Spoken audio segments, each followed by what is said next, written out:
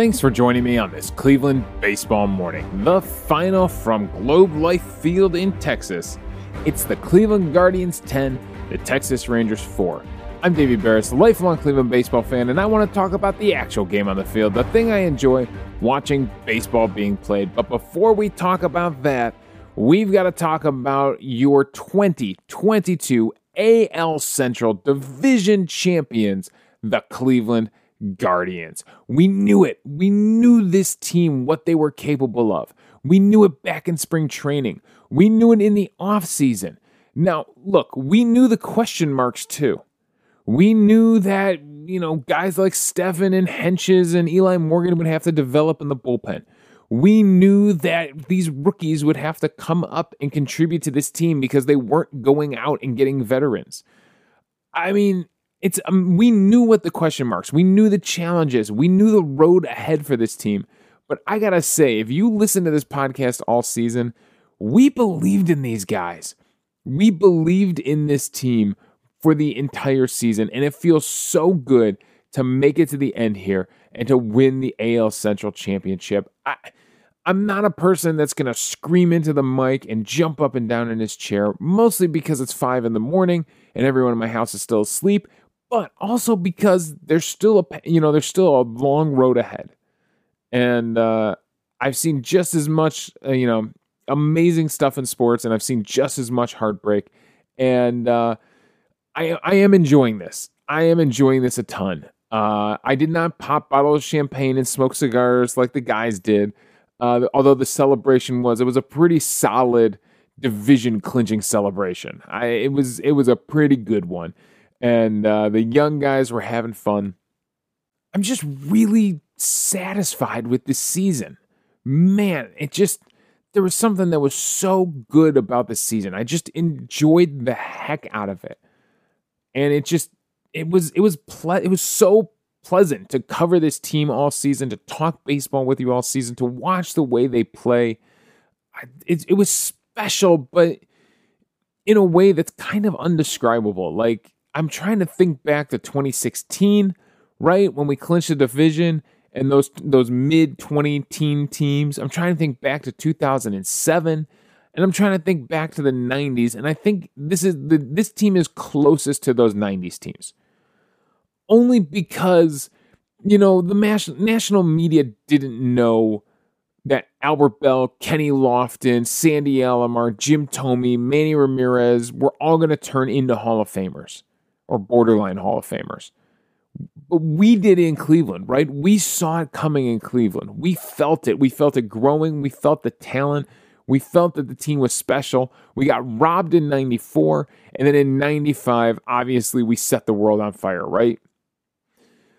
And this team has a similar feel to it. Like, nobody... Look at all the receipts on Twitter right now. Nobody picked this team to win the American League Central. Everybody was leaning on the White Sox, maybe the Twins. Nobody was picking Cleveland to win the American League Central, but we saw the talent developing. We saw what was growing in this system. We saw the potential that these young kids had. And it just feels great to have just been in on it from day one, like in on this secret that Cleveland has sneakily the best baseball team in the American League Central. And we're going to beat you in a way that you never saw coming. With speed and aggression and hustle and fundamentals and defense and pitching. Man, this team has just been so much fun all season. And I cannot be happier for those guys to be celebrating right now to win that American League Central. Man, they really, really earned it. Sometimes you say, oh, that team, they deserved it. No, this team earned it. They deserved it too for the work they put in and for the way they played, but they earned it. So I mean, I can keep going.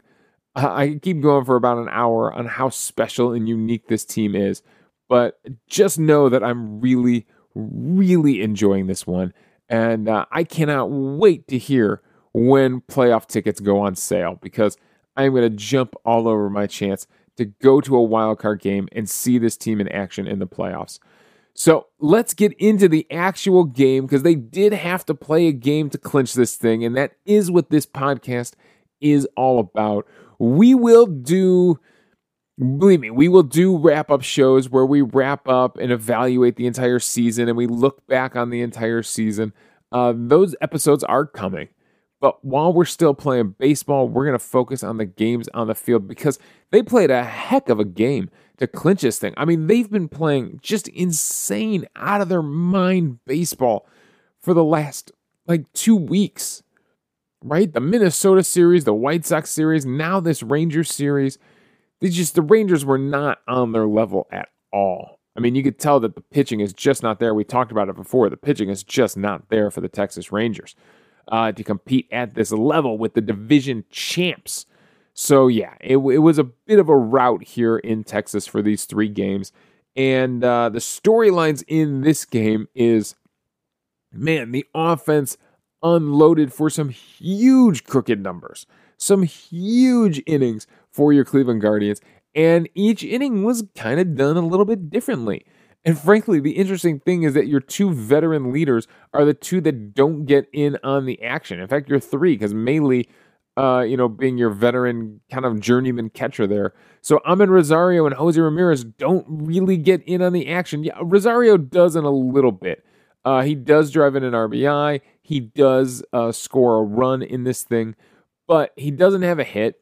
And Jose Ramirez doesn't have a hit. The 10 hits all come from the young guys. And he was playing a young lineup because he wanted to get as many right-handed hitters in there as possible. Now, I know the splits on Owen Miller, and I know that Owen Miller kind of sucks against left-handed pitching, and the splits aren't really there. But the lefty, Cole Reagans, for the Rangers, actually has really good splits against left-handed batters. Still looking for his first major league win, the young rookie, 24-year-old rookie, former first-round pick, number 30th overall by the Rangers. But yeah, his splits against lefties and righties. Now, he has not faced many lefties, but he's got a 0.63 whip against them. And he's got a 1.76 whip against righties. So you understand why he stacked the lineup with right-handed pitching, or right-handed hitting. But it got a lot of the young guys in there. So it's kind of crazy on a day we clinch. In another season, I also wanted to reflect on this. I wanted to reflect on Chernoff and Antonetti and Francona. Because in another season, they would have stuck with veteran players way too long. They would have buried a lot of these rookies at AAA. Maybe 1 or 2 of them would have scratched the surface and made the majors. Right? In a different season, that's what would have gone down. But this season, this is what made this season so unique and so special, is that they did say they got those veterans in and out and cleared them out of the roster. They gave them one more chance and cleared them out of the roster. And then they made room so that you could have a lineup that frankly looks like it should have been winning the International League Championship for the Columbus Clippers. A lineup that features Steven Kwan in the leadoff spot, trusted to lead off for this team all season. That's got Oscar Gonzalez cleaning up. That's got Gabriel Arias and Tyler Freeman in it. That's pretty crazy that's a normal lineup for the 2022 season, right? That isn't something, even when he clears out the bench to play tomorrow, if he gives all the veterans a day off tomorrow in the first game back here against Tampa Bay, it's still not going to seem like that weird of a lineup because these guys have been playing all season. So they get in there and they do it again, and they all deliver big hits in this one. They put up 4 runs in the 3rd inning on 4 singles and a fielder's choice. So basically, they just single them to death in the 3rd inning. And it starts with Tyler Freeman kicking things off, the young guy. And all of these hits are remarkably similar. Just nice, easy line shots. Freeman with a nice line shot into the outfield. After a Maley pop-up, Straw would shoot one out there. Kwan with a nice line drive into left center field. Brings in the first run to score. Brings in Freeman to score. Straw goes first to third. Kwan would then steal second base. So they're not taking their foot off the pedal. They've been running like crazy against Texas. And they keep it going here. Kwan has 2 stolen bases and Straw has 1 as well. So they've just were stealing like crazy against the Texas Rangers. in this series because that's their brand of baseball. Whether they're clinching the division or not, they're going to continue to play their brand of baseball all the way to the end. So more of it here. So Kwan's hustled again. So he hustles in and gets a stolen base into second. Then Ahmed Rosario chops one to third base. The third baseman for the Rangers decides to try to come home with it. Young over there at third base. He gets the chopper, decides to try to come home and cut off Miles Straw at the plate. Feels like at this point in the game it's worth it trying to get that run. Only Straw would have been safe no matter what. The ball skips away from the catcher, Jonah Heim. And frankly, Kwan rounding third base shows way more hustle on this play than Heim does going after this ball against the backstop. Now, I understand a little bit because you didn't know exactly where this ball was going to ricochet, what kind of bounce you were in for. It turns out it didn't bounce very far. It just kind of went up in the air and came back down. But Heim is really, really slow to react.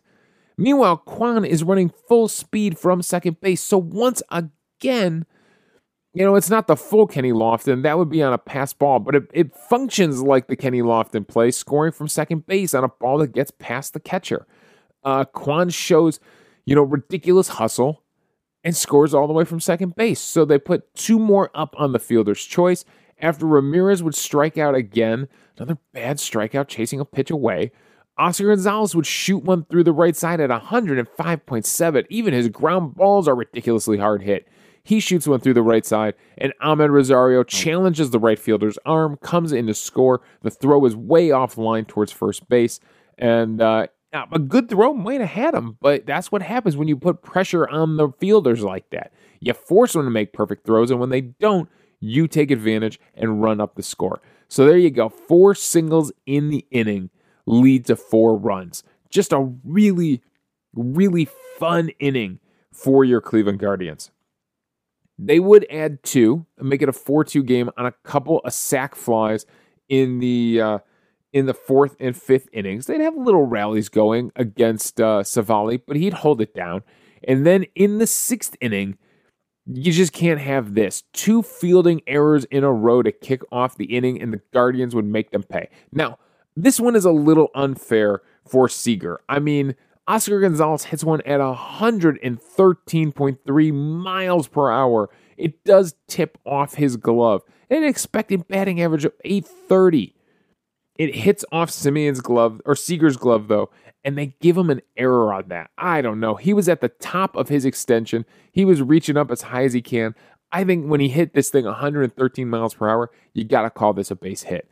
Now, Owen Miller's after that one that would kick off Simeon's glove, that was more of a fielding error. Again, it's 109.1 mile per hour shot up the middle, but it was a grounder that Simeon probably should have fielded. And instead, it ricochets off his glove into center field. So 2 on via fielding errors, and as Hamilton put it, it's the 2 ridiculously highly priced infielders that they brought in this season with back-to-back errors, and that sets up Gabriel Arias. And frankly, he doesn't do anything different than what everybody did in the 3rd inning. What Freeman and Straw and Kwan all did in that 3rd inning, which is just hit a nice line drive shot over the infield. It's 17-degree launch angle, 103.7. So he barreled it up, he smoked it, and he just found the perfect seam in the outfield for this thing to roll all the way to the wall. A little bit further to the right or left, it probably gets cut off by somebody, but it was just in no man's land between these 2 outfielders and hit fast enough at 103.7 that it just rolls all the way to the wall. So another triple for another Guardians infielder in this one. They've been doing it all series. It's not Ahmed Rosario this time. It's Gabriel Arias delivering a 2 RBI triple here in the 6th inning. So this really stretched the lead, really made you feel like the Guardians were in control of this one.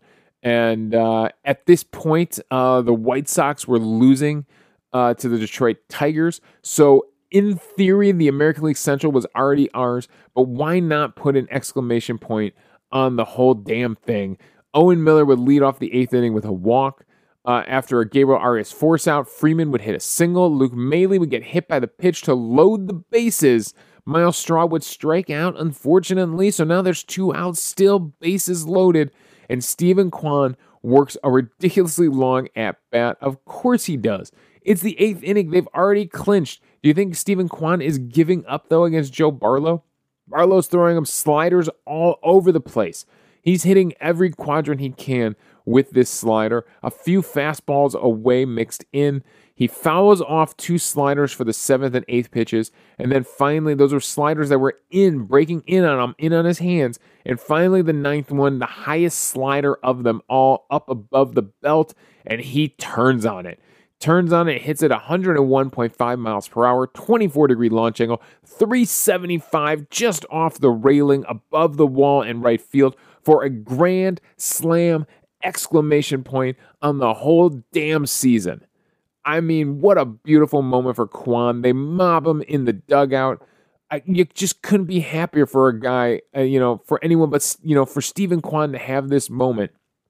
You just can't be happier for this guy. He's just had a remarkable, remarkable season. And frankly, he deserves to be in that conversation for Rookie of the Year, because he's got a little of that like most valuable rookie vibe to him, right? MVP rookie vibe to him, because what he's done for this team, being that leadoff hitter for this team, it's just delivered something different than the other 2 rookies, Rushman and Rodriguez out in Seattle, has delivered. And it'll be interesting to see. Rodriguez is hurt right now. So it'll be interesting to see if missing these final games at the end of the season actually gives Kwan a leg up in the Rookie of the Year conversation. And we got to add his defense in there. I mean, his Superman, suicide, daredevil defense, right, has Evil Knievel has absolutely been a leg up on some of his other rookies. I mean, as the catcher position, I don't think Rushman gets to make that many crazy plays. And in center field, Rodriguez gets to make a bunch of diving catches out there. But I think Kwan's defense, man, he's really popped the highlight reel a bunch of times. So I got to imagine it's probably down to Kwan and Rodriguez at this point for Rookie of the Year. The 2 playoff teams, right, are definitely going to get more coverage, more national coverage, those 2 guys. And Rushman, though, he was, a former top pick, former top prospect in baseball, so that's why he's gotten so much attention. Kwan wasn't that. Kwan was a guy who was in the middle of our prospect list and really wasn't even there until last season. He's a guy that's just kind of quietly made the major leagues and then exploded in that first series in Kansas City and really hasn't looked back, except for, one slow stretch in May. Really hasn't looked back. Has put together a complete season. So a huge moment for Kwan with the exclamation point.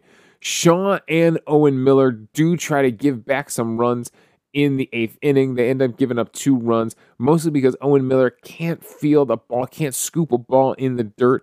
I'm sorry, I get if Owen Miller plays in the playoffs, but if Owen Miller is in there late in the game defensively at first base, that's trouble. He is terrible defensively at first base, and we cannot risk games with him still in there defensively late in games in the playoffs. That's too important. Luckily, though, at 10-2, those 2 runs in the 8th inning don't hurt, and Karinchak comes in and finishes things off, gets a strikeout and 2 big pop-ups in foul territory, and Luke Maile makes the catch to clinch it for your Cleveland Guardians. Yeah, man, what a fun game. What a fun way to clinch by just unloading on some Rangers pitching. Now, there is one more storyline in this game we do got to go back and talk about, and that's Aaron Civale, who had a really nice start. I wonder if they were keeping him on a pitch count because he is kind of coming back from injury still. He only goes 5 innings in this game and then turns it over to Kirk McCarty, who does a really good job out of the bullpen. Kirk McCarty has been solid out of the bullpen lately, and he gives you 2 strong innings here of 1-hit baseball, no runs, no walks, 2 strikeouts on 35 pitches. So good stuff from Kirk McCarty in relief of Aaron Civale, who only goes 75 pitches. He's hard hit 6 times, gives up only 3 hits though, 2 runs on those sac flies, no walks, 7 strikeouts from Civale. And what was working for him? It was all about the curveball. 8 whiffs on 18 swings. It's a 44% whiff rate on that curveball.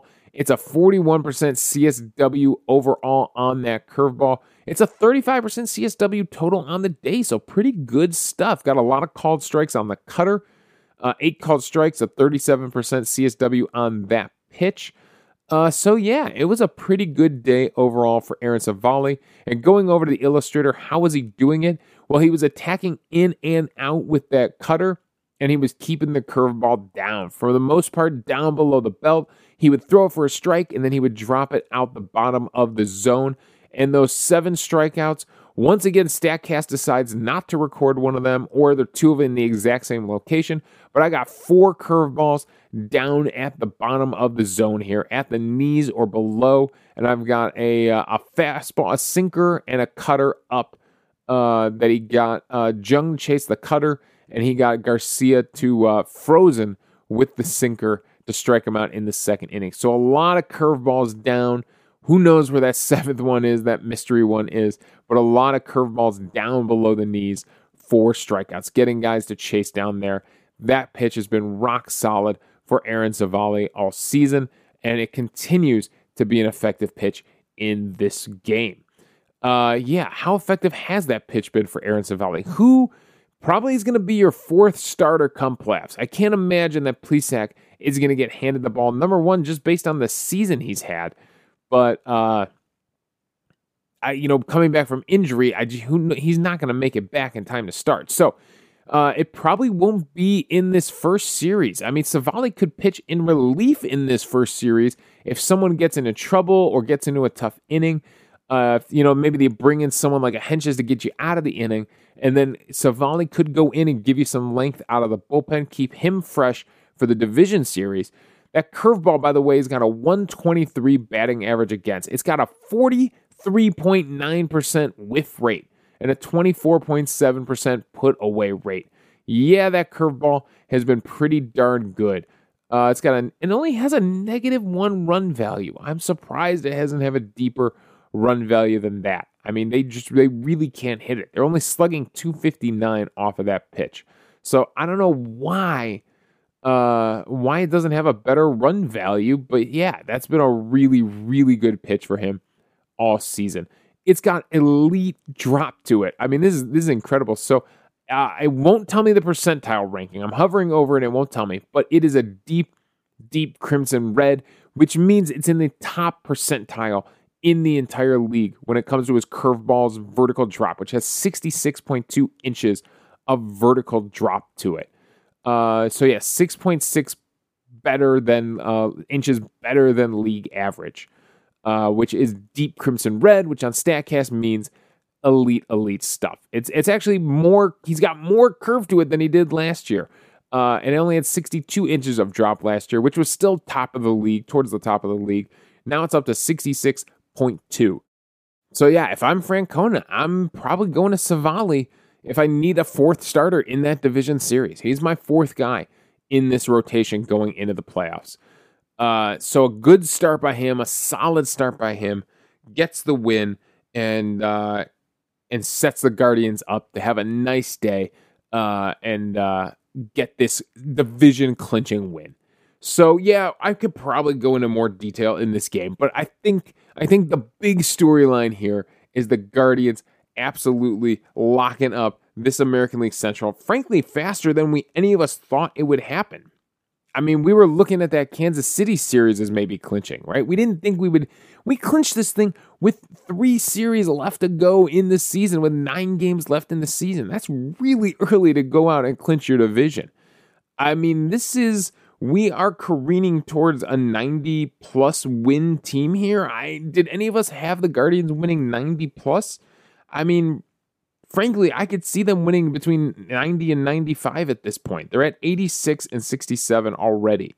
And this Tampa Bay series is going to be huge because they could actually move Tampa Bay down below Seattle in those standings, which they're not right now. Right now, Kansas City and Seattle played a ridiculous game yesterday. At one point in the middle of the game, Kansas City put up 11 runs. So Seattle stays the number 6 wildcard team. But, I mean, they could easily pass Tampa Bay. And if we go out there and handle our business against Tampa Bay, we set Tampa Bay up to face us. And Tampa Bay has not been a good team on the road. So we really have a chance of taking advantage of that and getting them to come to Cleveland. We'll see how it goes for this 3-game set in Cleveland. But right now, I mean, Seattle looked like they could pitch against anybody. So I would much rather face Tampa Bay right now in this opening divisional series, especially at home in Progressive Field. So we'll see how it goes, though. We're going to get our wish. We're going to see him for 3 games right now. So we'll see how that goes. Now, again, he might rest some veterans, might handle things a little bit differently in the end of the season once you've already clinched the division versus a wild card series. But it's still going to be interesting to see them come here and play. All right, I got some things that I got to mention. I got Jeff in Chicago who checked in with me yesterday.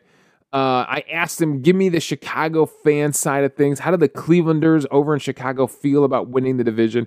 He says it feels good to get some revenge on the Southsiders. Still have to wait for our revenge on the Northsiders. That's right, 2016, we don't forget.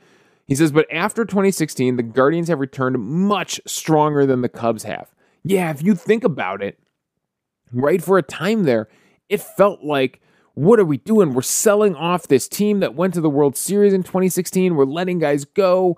We trade away, star players from that team. And meanwhile, the Cubs held on to those guys for a while, right? They held on to Bryant and Rizzo and Baez for a while and Contreras. And now look at the state of the Chicago Cubs.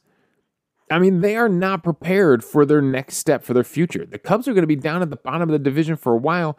Meanwhile, the Guardians have turned themselves into a developmental juggernaut on both pitching and hitting.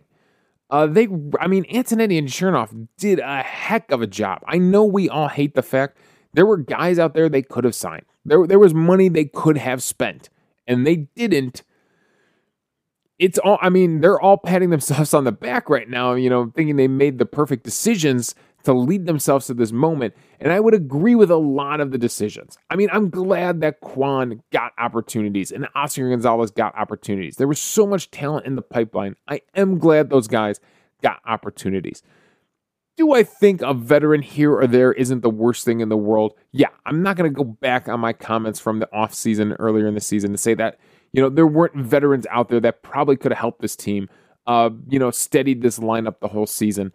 But I'm so happy that the young guys have developed and turned into the players they've turned into. And yeah, if you go back to 2016 and the Guardians and the Cubs in the World Series, well, the Indians at the time, the Cleveland franchise is in a much better place than those Northsiders in Chicago. So thanks for checking in, Jeff in Chicago. Thanks for giving me that info for the podcast. We also got an email from our friend Rick in Austin. Rick, who's sitting poolside enjoying a beer as Hamilton is calling it for the Guardians as they clinch the division. He says, best season ever. Thanks for the podcast. I listen every day. He jumped at the chance when he saw that the Guardians were on the schedule coming to Texas to go check out Globe Life Field. He didn't seem too impressed with Globe Life Field from his report here. Something about the AstroTurf looking really weird, but he got seats over the Rangers dugout. He was watching Karinchak and Clase, over the Guardians he said he was watching Karinchak and Clase close up. Oh, watching them close up was awesome. I thought it was warm up was awesome. Watching them close up was awesome. Guards won in typical fashion with speed. And he said when he bought these tickets, he didn't think it was going to mean anything. He wasn't sure. Rick wasn't too confident that this series with Texas was going to be when the Guardians clinched the division. But sure enough, he was there on the weekend that the Guardians, the weekend when the Guardians, is it the weekend? I'm all messed up. When the Guardians clinched the division. So, Rick, good job. And I get it. If I lived outside of Cleveland, if I lived where you did, I would definitely, anytime, man, my team came close, I would be there. The urge to be there for the whole series, frankly, would be too much. I'd have to explain that one to the family. But yeah, I get it, man. If you live somewhere, if you're Jeff in Chicago, Rick in Austin, I get it. It's exciting when the team comes to town. Your team coming into town, and you get to go down there. There was good representation. There was good Cleveland representation in the ballpark all weekend. And enough Guardians fans there to celebrate with the team and to cheer them on as they celebrated on the field. And then, frankly, had an all-time classic clubhouse celebration. I mean, the champagne, the interviews. There wasn't much of substance from those interviews. By the way, Rick, thank you again for the email, Rick in Austin. There wasn't much substance to those interviews, but I mean, you can see that this team has a special connection. The veterans love the young guys love the veterans. Apparently, Jose Ramirez was stumping for Ahmed Rosario to get a long-term extension. You get why those guys are buddies. We can debate all offseason if Ahmed Rosario deserves a long-term extension. He's got another year here anyways, so he's going to be here. It's a hard conversation because you saw how much talent is coming up. I left off a great defensive play by Tyler Freeman in this one in the first inning. He makes a leaping catch and steals one, I think, from Seager or Simeon, and at the top of the lineup. And you could see, the defensive talent that's coming, that's here. Arias, Freeman, not to mention what Jimenez already brings. And you got Rocchio and Tena and so many guys coming. You understand why there's going to be a huge debate this offseason whether or not Ahmed Rosario deserves a long-term contract. But the fact is, you can't deny, whether it's high leverage or low leverage situations, you can't deny that Ahmed Rosario has been something special for this team this season. I mean, since he's come here, he's kind of delivered on the promise of being a top prospect at one point in his career. So Ahmed Rosario has been fantastic. But yeah, that's the vibe that was in the clubhouse as they were celebrating and soaking each other with beer and champagne and ordering giant takeout pizzas and smoking cigars. It's always funny. Watch the people in the background of all these interviews in the locker room because you just get some ridiculous behavior in the background, or just guys just not even aware that the cameras are on them, right? Most of the time they're aware when the camera's on them. That's the beautiful thing about a locker room celebration. They don't even know the camera's on them. They're just themselves having a good time, puffing away in cigars, doing whatever they want to do to celebrate. Personally, I wouldn't celebrate with a cigar. That's just me. But hey, it's part of the celebration, I guess, in a Major League Baseball clubhouse. So, man, it was so much fun. It was so much fun watching this team clinch, having that moment, our moment to really, to say this Central Division, it really runs through Cleveland. We have clinched this division title more than anybody else since its creation, and we continue to just come back time after time and lock this thing down and clinch this thing. So, yeah. It is a really fun day. It's a fun day to be a Guardians baseball fan. So go enjoy this morning. Go enjoy this day. Spread the love for Cleveland Guardians. Tell everybody, if they're looking for a podcast for the playoff run, Cleveland Baseball Mornings has them covered. You know we're going to run all the way through the playoffs. We'll be here to talk every game in detail. We're gonna finish off this season. We're not going anywhere. We'll be here to finish off every game of the season. We'll see how Francona sets this thing up for the playoffs, how he's gonna set up the rotation, and who we're gonna face. We're definitely gonna do some more scoreboard watching as this thing wraps up. So congratulations to the 2022 AL Central Division champions, your Cleveland Guardians. All right, let's wrap this thing up. The final again from Globe Life Field in Texas. It's the Guardians 10, the Rangers 4. You can follow me on Twitter at Davey Barris. You can email the show at clevelandbaseballmornings@gmail.com. Let me know your thoughts on the game and we'll discuss them on the show. Let me know your thoughts on the American League Central Division title. Were you celebrating poolside with a beer like Rick in Austin was? Let me know what you thought of the celebration, how you celebrated.